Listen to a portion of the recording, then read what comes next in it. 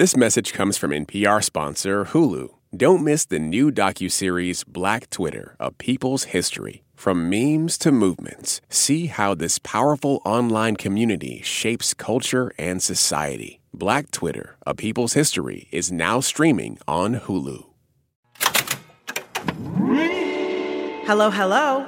I'm Brittany Luce, and you're listening to It's Been a Minute from NPR, a show about what's going on in culture and why it doesn't happen by accident.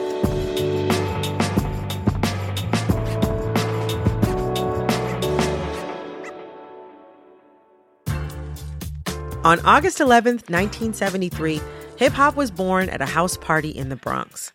Since then, it's been remade in the image of cities all around the world.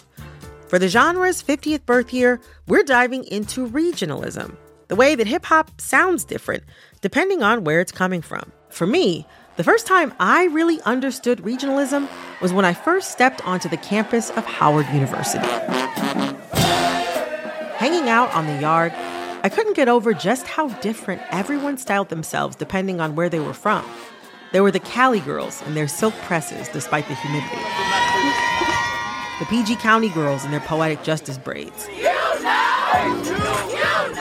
Kids from Atlanta and Detroit Gucci'd down to the socks. Grab the camera, grab the camera! And New York boys in crisp denim, fresh white tees, and sneakers.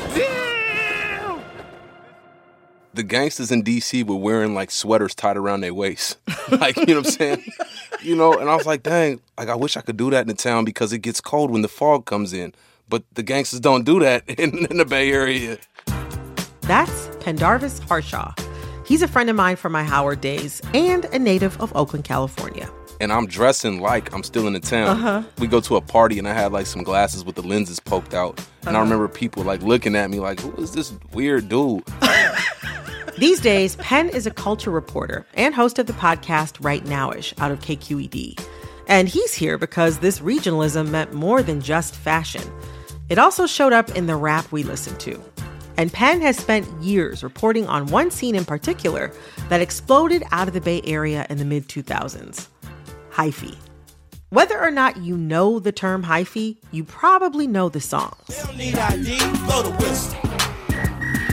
Blow the whistle.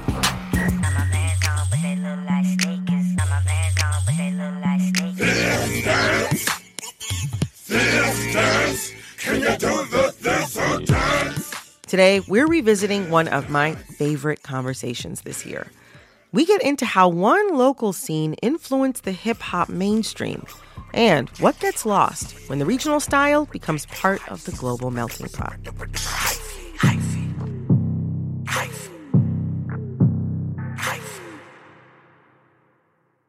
Pendarvis Harshaw, welcome to It's Been a Minute. Thank you. Thank you for having me. It's absolutely my pleasure. We went to Howard University together. I don't even think either one of us had aspirations necessarily of working in radio at that time. Nope. No. Nope. Nope. Now here we are. You and I were at Howard at the same time when hyphy music went from being like a local subculture to being like a global phenomenon. It was like new to me at the time, but I remember everybody going up for Tell Me When to Go. Tell me when to go. Tell me when to go. Tell me when to go. Tell me when to go. That is a classic hyphy track from E40, who is also from the Bay. But before we get too far, how do you explain the word hyphy and the hyphy movement to people who have never heard of it before? Hyperactive energy, rebellious to a fault. Hyphy, as a word, comes from just like, I remember it as a kid walking down the street in East Oakland, and we would walk in the middle of the street because we knew at times dogs would get loose and be like, oh yeah, you walking through Funktown, watch out, they got hella hyphy pit bulls out there. So walk in the middle of the street. And hyphy was a negative thing. It was about like badass youngsters who just didn't listen or really just hyperactive energy, and usually in a negative way. And so when it gets commercialized, it gets this like layer of like goofiness and fun and free-spirited, which is all there for sure. The hyphy movement was more or less a product, something that was commercialized. It takes the dancing, the slang, the culture, the fashion, and packages it and makes it digestible for people not from the region. the energy, the music, the vibrancy.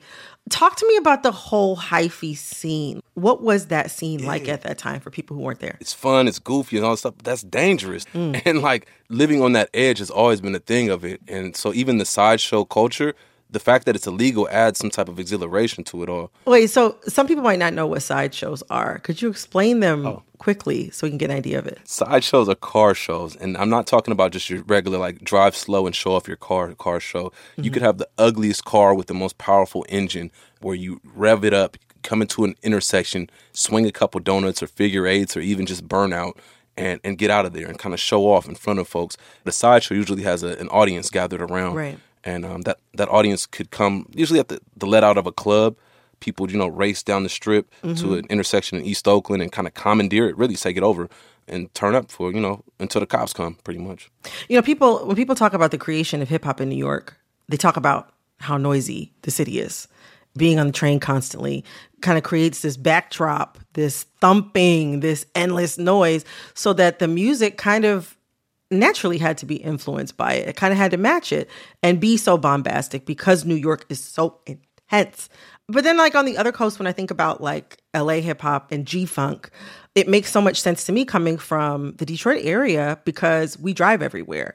And the idea of being in a car, you want a smooth ride and you want something smooth to listen to. I don't know. I wonder, like, how was the location so crucial to the sound of hyphy? Very much so. The way the streets are made in Northern California, they're so wide, they invite you to swang your car in them, Like, you couldn't have sideshow culture in Philadelphia where the streets are narrow, And so I talked to one of the statesmen of hip-hop in Northern California, Keek the Sneak, and he said that, like, yes, that's what separates it, is that we make music specifically for the cars. Heavy bass lines, things that you can ride around, waking your neighbors up to. I don't put that on, that's my word. I don't put that on, that's my word. I don't put that on, that's my word. Hyphy was born a very local scene. Hip-hop scholar S. Craig Watkins describes that era leading up to 2006 as a time when, quote, many young Californians have been pushed to the brink. You were a young Californian at that time. What were you and your friends and your peers on the brink of? Like, what was going on at that time that made life tough? Yeah, okay, so elements. Lack of media attention for the region. You have to imagine Northern California hadn't really got national acclaim since Pac died, right? Or like I Got 5 on it. And so there's like a 10-year gap before E40 comes back with Tell Me When to Go and Too Short drops Blow the Whistle. Right. And so that lack of media attention, people were hungry. And this place is saturated with artists. A lot of independent artists, a lot of entrepreneurs, people who feel like they're worthy to be on the level of any other artist that's coming out of New York, Atlanta, or LA, right? Secondly, you have the black population in Oakland increased every decade from the 1950s until the year 2000, and then it stopped. And then black folks are being pushed out to the suburbs. So you have this depletion of the black community and folks being more widespread. Right. And folks being like, I'm losing what home is. Changes in demographics also very frequently bring changes in policing approaches, too. I imagine that affected things as well. Yeah, there was a crackdown on sideshows. When I was a teenager, like, they announced that you could get your car towed for just parking 2 blocks within the sideshow area. I was like, dang, what if it's just happening in my neighborhood? Right. Man, what do you mean? The sideshow, they want to shut us down. When we'll slang something on every corner in the town. Police mad, the streets is wild. 3 o'clock in the morning and the beats is loud, man. It don't stop. And throughout that year, Oakland experienced 148 homicides. My gosh. And so if I didn't know somebody, then I knew somebody who was getting killed and buried. Mm-hmm. Like, talk to me about some of the music or songs or music lyrics, music videos from that time that kind of show that aspect, like the things that sort of had, as Craig Watkins put it, had people feeling as if they were living on the brink. The piece that I'm working on really centers around this video. I'm laughing. This video of Stomper, the A's mascot. He's a big gray elephant, and he's at an E40 record release party in 2006, and he's dancing out in the parking lot. Just like goofy dancing. It's a big goofy gray elephant, right? Yeah. I filmed this back in 2006, and I'm like, there's a lot to unpack here because he's dancing and there's people dancing around him who have 5X white tees on that are airbrushed that say RIP across the chest. And I'm like, you don't think that kid isn't mourning? You know, he's out there dancing and having fun and smiling, but he has RIP with his friend's name across his chest. And I'm listening. I'm like, wait, he's dancing to E40's So Happy to Be Here. Hard times. The struggle. Which is a track off of My Ghetto Report Card. And the album itself is fun, up-tempo, high energy. But this one cut is E40 sitting down and being like, man, so many people not here. Like, I'm just happy to be here, you know? I'm just happy to be here right now. Like my folks been locked up or laid down. And seeing this elephant dance all goofy to it while that song is playing in the background, it's like, that's it right there. That's the problem. People think that the hyphy movement is all fun and goofy, but really, like, this is people expressing the trauma that they've been through and the fact that they're still here. The E40 song, I mean, that's a song about survivor's remorse, you know? Yeah. Like survivor's guilt. I think it wasn't survivor's remorse. It was just straight survival mode. How do I get away from this, you know? And looking back at that time now, I look at photos and I have the same button-up and Steve Madden shoes on at a funeral that I do at a club event. And I'm just like, Wow. There was no separation between the mourning and the partying, you know? We talking about sideshows. I remember seeing people in Buicks on their dashboard. They would have RIP pamphlets from the service, you know, the handbill. And they'd have that in the front of their car as they're swinging donuts and partying. A part of the survival was mourning and celebrating all in one. And in reflection now looking back at it, I see how unique it was to the Bay Area. And I see how it's not too far-fetched. Like going back to New Orleans, like that's what second lines are about, right? Right. You're celebrating Right. and you're honoring the deceased, you know? And so it's not unheard of. I just think that our culture is looked at as like, oh yeah, hyphy movement, that was fun and goofy. I'm like, no, there's more to it. It's more than just shaking your dreads. You know, it also kind of reminds me of how like other subcultures find ways to express grief through ways that aren't necessarily traditional, but still make total sense. Like I think about how much of a club hit Janet Jackson's Together Again was in the 90s as like a response to her losses, her friends from the AIDS crisis. Like it became an anthem for that crisis.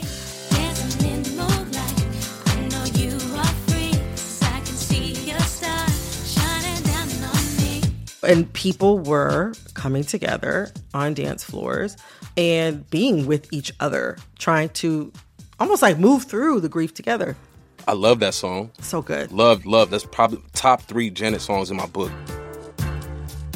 Coming up, what happens when regional music made in response to local grief goes global?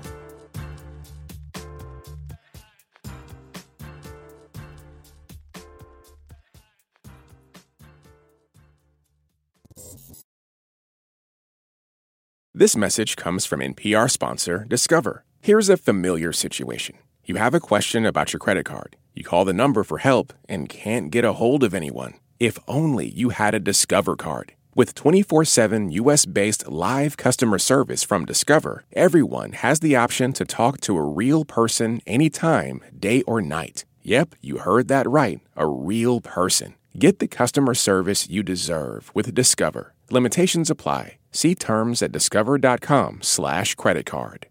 Support for NPR and the following message come from the American Cancer Society. Dr. Alpa Patel leads a team that researches cancer risk factors, and she shares how her team makes an impact.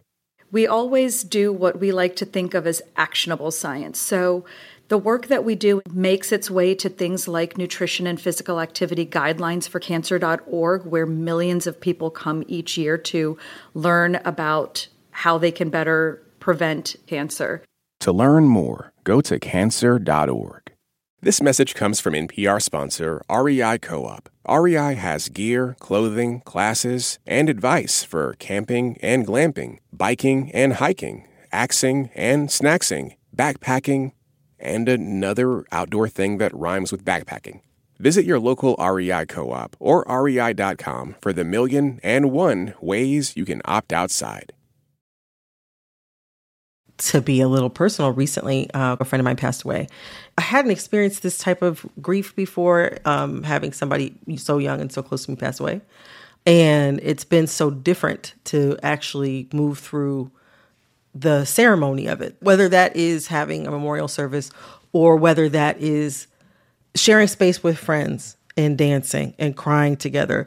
I think for so many of us, the past 3 years, almost 4 years, 3.5 years, have been a period that has lacked a lot of those communal grieving moments. Yeah.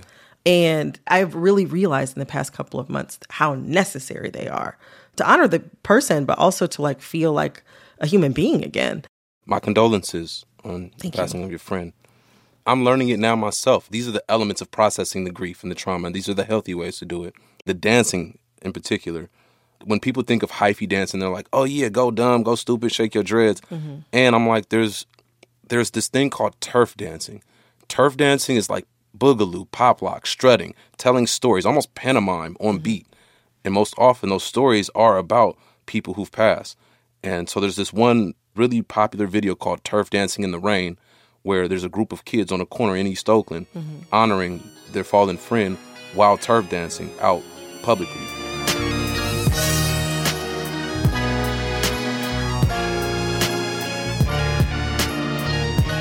And it's a beautiful video. It's a great way to honor somebody's story. And physically, they're getting that energy out of their body, you know? Like all that stress is built up. Your body holds that stress. So in order to get that stress out of you, get out there, sweat, do moves, be appreciated. There's nothing like you doing a dance move and people clapping for you, and how that can help rebuild you after an experience that has downed you. It's really important. We knew it, but we didn't verbalize it back then, you know? Yeah. I mean, grief is kind of seen as being this like straightforward process where you're supposed to go through and you follow these steps, like the Kubler-Ross method or something like that. You go through and you follow these steps and you come out fine on the other end of it. But it doesn't always look like that. It doesn't always look like a progression, right? And also, like, you don't come out fine on the other end. You come out different. You come out new, yeah, for sure. The thing is, I think with that, I think a lot of people who are not from that area, I mean, I saw it as like a fun dance. You know what I'm saying? I saw it as like a fun dance, fun music, fun partying scene, but kind of having a flat read. Flat read is a great term to use. That's really good because that's what I'm saying. There's more dimensions to it. One last question. Do you still go down? Do I still go down? Do you? Yeah. When my body allows me to. It doesn't happen as often as it used to. Fair enough. Well, Pendarvis, it was so great to see you, Pen. This was so wonderful. Thank you so much for coming on the show. Thank you. That was Pendarvis Harshaw, a culture reporter for KQED.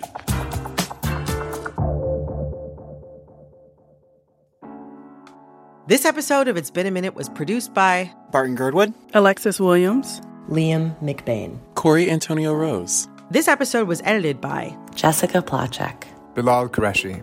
Engineering support came from Kwesi Lee.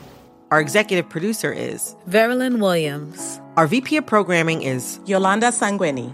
All right, that's all for this episode of It's Been a Minute from NPR. I'm Brittany Luce. Talk soon.